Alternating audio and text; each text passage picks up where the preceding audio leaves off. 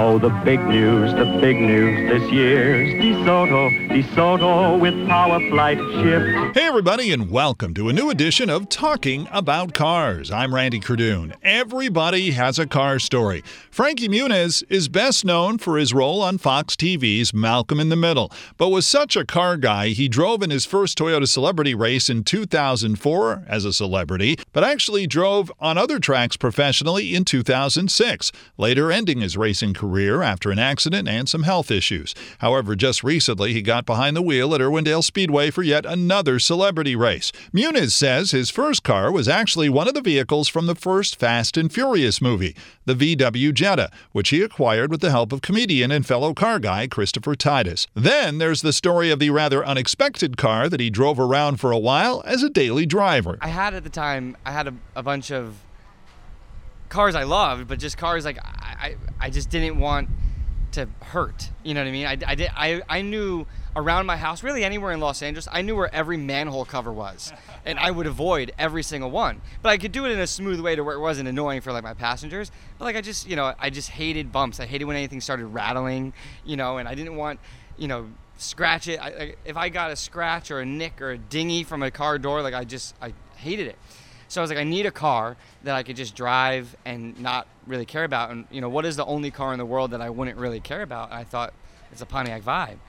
So I bought the Vibe, but to be honest, I ended up really liking it. I love it. I got the GT, so it was a stick, and, it was fun to drive, but I still ended up babying it. You know what I mean? I'm like the worst in that sense. So your first car was the car from Fast and Furious, the VW Jetta. Do you still have that? I do. To be honest, I sold it at Barrett-Jackson this year, and about 7 minutes after I sold it, realized that it was probably the worst decision of my life, considering it was my first car. And I'm like, I didn't need to sell. I just sold it because I don't know, I could have. Bored. Yeah. And I went up to the guy. Actually, I have a pretty cool story about that. So I did an episode of Spin City 20 years ago with Jeff Gordon, and and he was on the episode, and he comes in the room. So I've become friends with him since then. I've always seen him at events, and he always comes up and seen him at races, and super, great guy. And he came up to me and he goes, "Oh, I heard you sold your car. How'd it go?" And I go, "It was all right. I just, I don't know why I sold it." He goes, "Who bought it?" And I point to the guy who bought it, and he goes, "Oh, Shalupi or whatever his name was." He goes, "He's nice. Ask for it back." I go, "No. I don't want to ask for it back. I'm just, having that seller's remorse." So he calls over Rick Hendrick. He goes, "Mr. H." And he goes, "Mr. H." He goes, "Frankie wants his car back. Tell Shalupi to give him his car back." And Rick Hendrick goes, "You want it back?" I go, "Yeah." And he goes up to Shalupi, and he comes back. He goes, "Here's the paper. You can have it." So I had to pay the commission, sure, but I kept the car. So I spent more money on a car I already owned, and it's back sitting in my garage. So you had to buy it back. Well, I didn't have to give them the money that it sold for. I just had to give them the 19% commission that they would have made if it sold. You know what I mean? So you have the Jetta. Yeah. What else is in your garage right now? Now I'm the worst. Since I started racing, when I started racing in 2006, 2007, and I kind of got more and more over the street car thing, because there was nothing necessarily fast enough, but also I drive on the streets. Like I said, I baby my cars, and there's nothing that I can do on the streets that compares to driving an Atlanta car or Indy car. You know what I mean? So I kind of got over the fast car thing. Then I went more for the comfortable car thing. And I had an E63, which I really liked because it was fast and comfortable and could fit passengers. But to be honest, I've kind of sold everything. I have a 65 Shelby Daytona that just sits in a showroom. I have a 2008 Dodge Ram, which I love. That's my everyday car. I got a hole in one and won a Kia K900. They're like the LeBron James car. No joke. You're a car guy. Yeah. The nicest car I've ever owned. Really? I didn't think LeBron was lying, but no. The way it drives, comfort, the amenities in the car. I'll never not. I don't know how long they're gonna make them because I don't know how many they're selling. I will never not have one of those cars. It's that. And also, there's something about the fact that when I drive up, people go, "What is that?" You know, because it's not like, oh, I have a 7 Series or a S-Class. You know, you see a billion of them, nobody really cares. And never mind, if you were to buy it, it's half the price, maybe a quarter of the price. You know what I mean? It's $60,000, $70,000 car. And I love it. I really do. I love that car. I have a smart car that I just got because I've been living in Phoenix, but I've been out here the last couple of months working, and I have a bunch of motorcycles, so I was riding a bike, but I'm like showing up to meetings with like helmet hair, you know, and I'm like, so I hate it when that happens. But like, so I was like, I need something, but parking is always a disaster. Like, I had my truck out here, and I can't fit in any of the parking structures because it's too tall. There's no spot that's wide enough. So I was like, I'm just getting a smart car. It's my second smart car. Do you still have the first one? No, but the first one I got, like, it was the first one they sold in the state of California. I got it kind of as a joke, but then I ended up really, really enjoying driving it. I put like 80,000 miles on this little smart car. You're not afraid of it tipping over or anything like that? I drive motorcycles, so to me it feels really roomy. You know? But I just got the new one. They came out with the new body, and I love it. But see, I'm like I said, like I used to have like I used to be known as like a car guy, like having like really cool cars, and like now I have like the most boring cars, but like I love them more than any car I've ever loved. So it's kind of weird. So, what's on the big list that Frankie Muniz wants for some time to get? I mean, what's on your number one list of I want that? There's not much on my list, but I've always been into the Pagani Zondas. And my buddy, my old racing manager, started an app, and it's going very, very, very well for him. And he's about to sell it, and he goes, my gift to you, I'm buying us matching Pagani Zondas. And I go, well, I'll see it when I believe it, but how cool would that be? It must be going pretty well. I mean, what did one of those run? They're like, I mean, depends on which one you get, but like $1.5 to $2 million. And he's going to get you one. Well, hey, I'll believe it when I see it. Ladies and gentlemen, forget the guy from the beer commercial. Here is the most interesting man in the world. Yeah, but I won't drive it because it's too bumpy. Well, you talked about your Shelby. Okay, you got that 65 Shelby sitting there. I'm assuming you're not driving that either. I've driven it, but not much. I mean, I think since I bought it, maybe I put like 500 miles on it. But where do you drive it? Do you take it to Bob's Big Boy? Where do you go? I live in Phoenix. So okay, the Bob's Big Boy in Phoenix. We have really smooth, nice driving roads there. You know what I mean? And not as much traffic, so I don't have to worry as much. I would never park it anywhere. Like, it doesn't have windows. You know what I mean? Like, it's not something I would leave anywhere. But I've driven it. It's like my birthday. I was gonna sell it because it's one of those. I'm just in this phase of my life where I'm like, I'm not a car collector. You know what I mean? There's people who like buy cars to just have them and put them in a garage and keep them for however long. That's not me. Like, I buy stuff because I really want to use it, and now especially, like, I buy things that I will use, So it's been in the Barrett-Jackson showroom at like their showroom in Scottsdale for like 3 or 4 years. Oh, so you keep it with them? Yeah, I mean they have it there on display as like they asked if they could keep it, and they bring it to like some shows every once in a while, but it they take care. So great, I don't have to think about it. But then I'm like going, I still am paying like a ton of money for insurance. You know what I mean? I don't enjoy it because I don't even see it. It's not even like it's in the garage and I walk by it, right? So I told him, I said, hey, I'm gonna come pick up the car. I'm gonna drive it for my birthday. And I went on maybe like a 250 mile drive up through the mountains and had fun with it. And then went, I'm not gonna sell it, but I'm never gonna drive it again. Like, I got, you know what I mean? Like it's one of those that I shouldn't drive, but I'll probably sell in a year or two, but just not, I don't know. I'm weird. You mentioned again, I go back to the Jetta. Yeah. Are there any other celebrity movie cars, I guess you can call it, that kind of you looked at and went, wow, that'd be cool to have?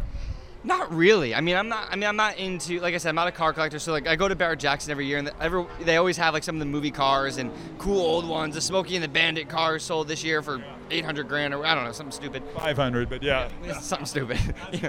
But but like I'm not into like the car because it's in the movies. I just like that. The Fast and the Furious was like my life. You know what I mean?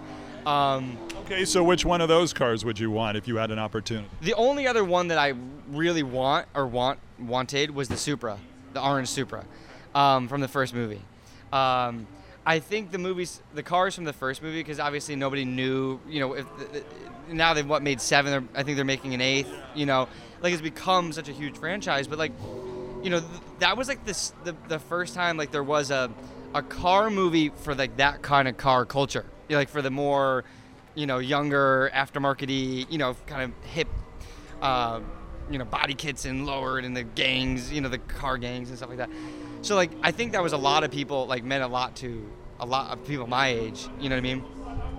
But now like the movies, they don't really feature the cars like they did in the first movie.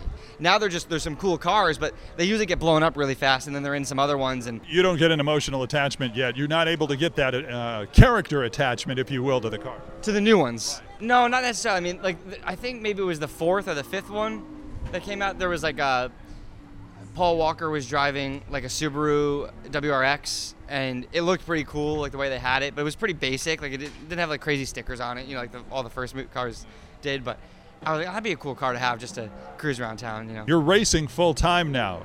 Is it as much fun as you thought it was going to be, and just the experience compared to your acting experience? Well, to be honest, I haven't been racing full time since 2010. I got pretty badly hurt in 2010. How are you doing, by the way? Great. I just, not racing. But no, I loved it.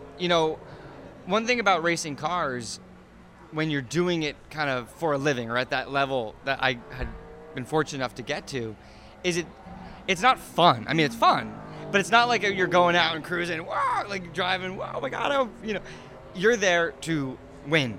And the team is spending a lot of money, sponsors are spending a lot of money. You're racing against people who have been driving since they were 5 years old in go-karts and worked their way up. It's their lives. You know what I mean? That's all that they know. And, if they're going to make money in their lives, that's the way they got to do it.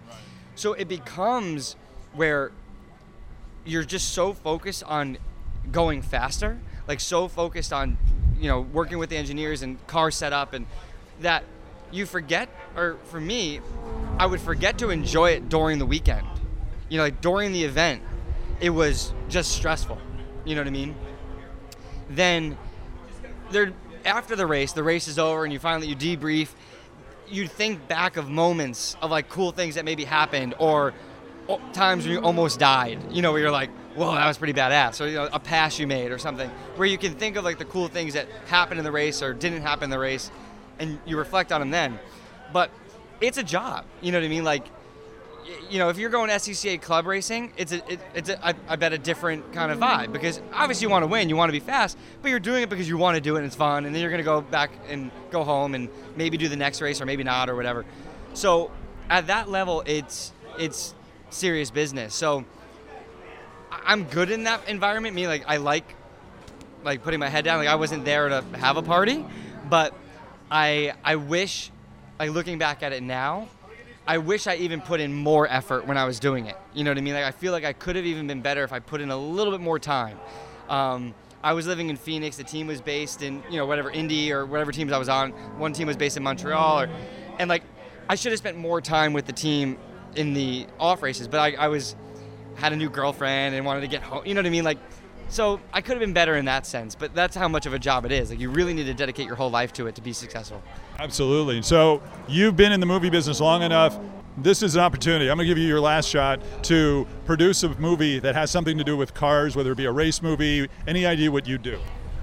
Oh, man.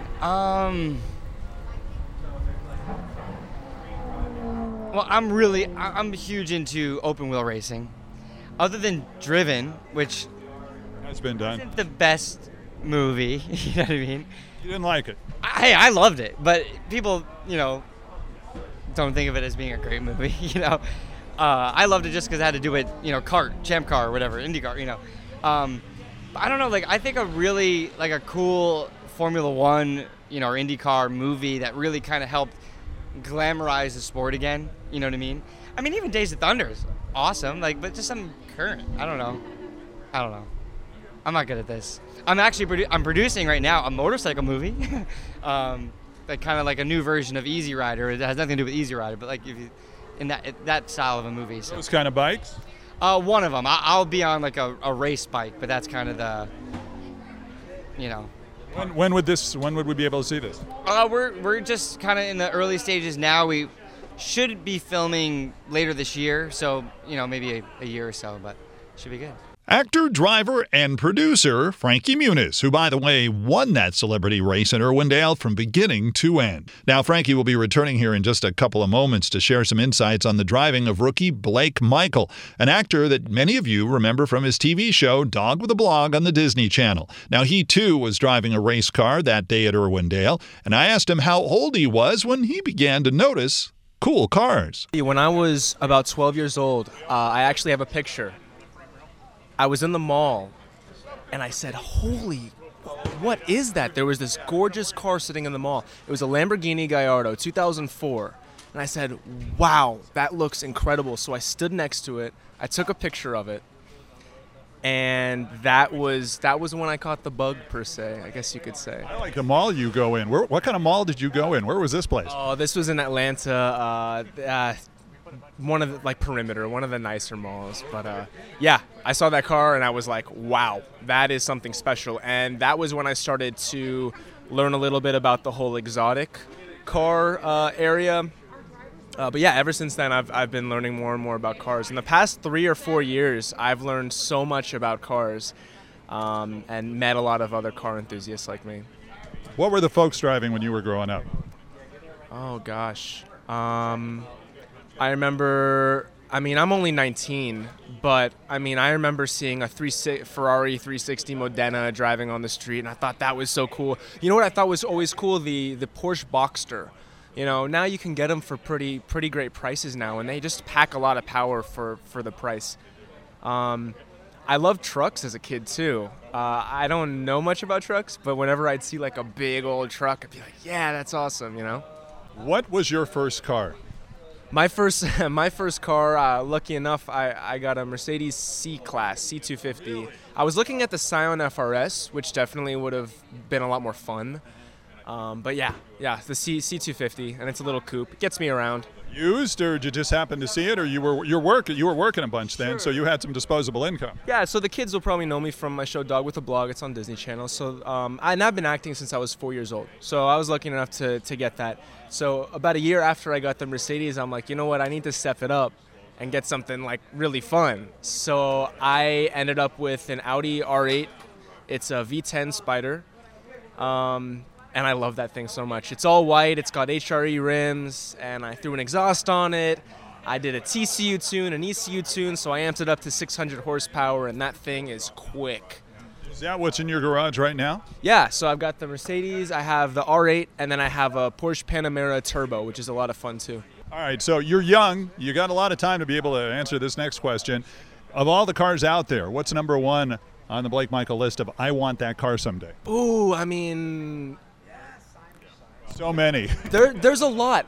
When I got the R8, I was choosing between the Gallardo and the R8 and the Gallardo because, like I said, it was that car when I was 12 years old. I saw it, so I wanted to get the exact same spec and take a picture side by side.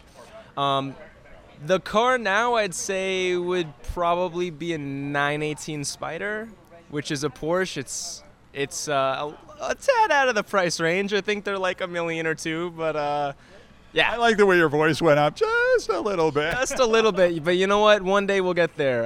But yeah, that's a really cool car. I like the Porsche GT4 and GT3 RS. A lot of good cars coming out of Germany. You talked about the last 3 to 6 years you've had an opportunity to learn all sorts of things about cars. How did you get involved in the whole racing thing, and what are your thoughts on it as you're going into this one today? So surprisingly enough, this is actually my first race. And I'm so excited to be here. So this is all, this is a whole new experience for me. I'm learning so much about the car and handling and suspension and learning how to take the lines. That's the big one for me. But Tim over here at High Point Racing has been the best, and he's taught me a lot. Have any of the drivers helped you out at all as far as giving you tips? I know Frankie's been around, and he's driven a lot too. Yeah, Frankie and I were speaking for a second. I think out of everybody, Swampy's kind of been like my right-hand guy. Right-hand man. He has taught me so much. He's been racing for a few years now, I believe, and he's always here at the track every week getting better times, so he's given me a lot of great advice. Okay, I got to tell you, I talked to Frankie earlier.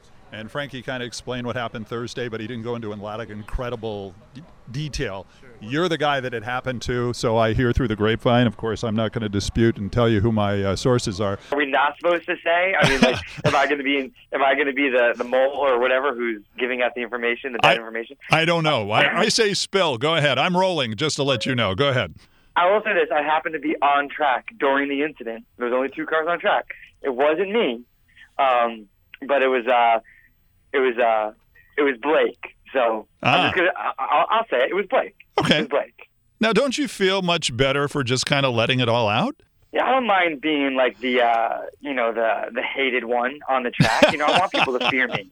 So you give me your version of what happened. It was so Thursday night at practice. I was going in for my second run. I had done 20 laps in car number 4, and I was finally getting the line right. That was it. Get the line down. Get the line down. I was finally, touching my left tire with the line, going down, meeting my right tire with the line, and then going up to the wall. I was getting it down, and I was getting the best lap times ever. I think I was doing like 21.4, which was the best for me. And yeah, I don't know. I just kind of like overtook a turn, and I started spinning, and I don't know. It was fast. Did they ever tell you what happened to Nathan Kress on this track 2 years ago? No, I don't know. What happened? Nathan Kress 2 years ago was driving down in the middle of the race, and his drive shaft fell out. We all know what happened in Irwindale. Granted, that was not my fault. Now, just for those who did not know, you were doing pretty well, and all of a sudden a certain car part fell off your car. A pretty important one. The whole drive shaft thing. Thingamabob, yeah, I don't know. It's a big white thing under the car. I'm curious. Just let's go back to that. You're driving along. Take us back to Irwindale. You're driving. How did you know something was amiss? Well, I think the massive explosion was probably the first indicator. It was interesting. I was coming out of the final turn into the front straight, and I just heard a big kaboom, and I felt my whole car raise just a little bit. And so to me, I thought that what it sounded like and felt like was that both of my rear tires blew. And I was like, I have no idea how that could possibly happen. It's a 10-lap race. It's not like they were, too hot, or I didn't run over anything. So I didn't know what was going on. But then when I didn't hear, the of like the rims on the ground, I knew that couldn't be it. And then all of a sudden the smoke happened. And that's when I was thinking, okay, this is definitely not a tire issue. Big indication that there might be something amiss. Yeah, there was that. And then there was this whole thing where the panel that covers the shifter was exploded up and was banging into my arm. And the interesting thing about those seats is that when your arms get locked into place and you're strapped in, you can't move them. So I just have this panel going ba ba ba ba ba ba ba ba ba on my arm, just saying, "Hey, something's wrong, something's wrong." And I hear my spotter over the radio saying, "Okay, you're smoking. Let's go ahead and pull off to the right, slow down, let everyone pass you, and come on into the infield." And so at that point, when he said, "You're smoking," I thought I was on fire.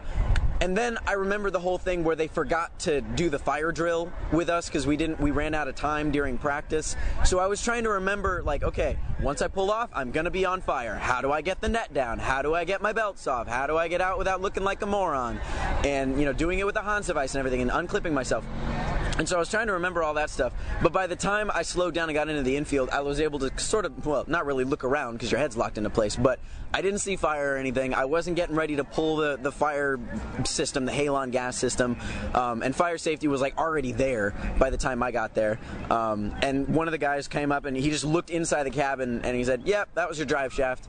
And then I looked around and saw, the pace car come out and there was just fluid everywhere all over the course. And what's funny is I was mad, but I was so relieved because there's an amazing thing about having mechanical failure on a track. You get so many benefits because you don't have the pressure of finishing and, messing something up right at the end. You have the benefit of the doubt to say, I could have done better, but my car wasn't up to snuff / exploded. Right. Or you can just say, look, it wasn't meant to be.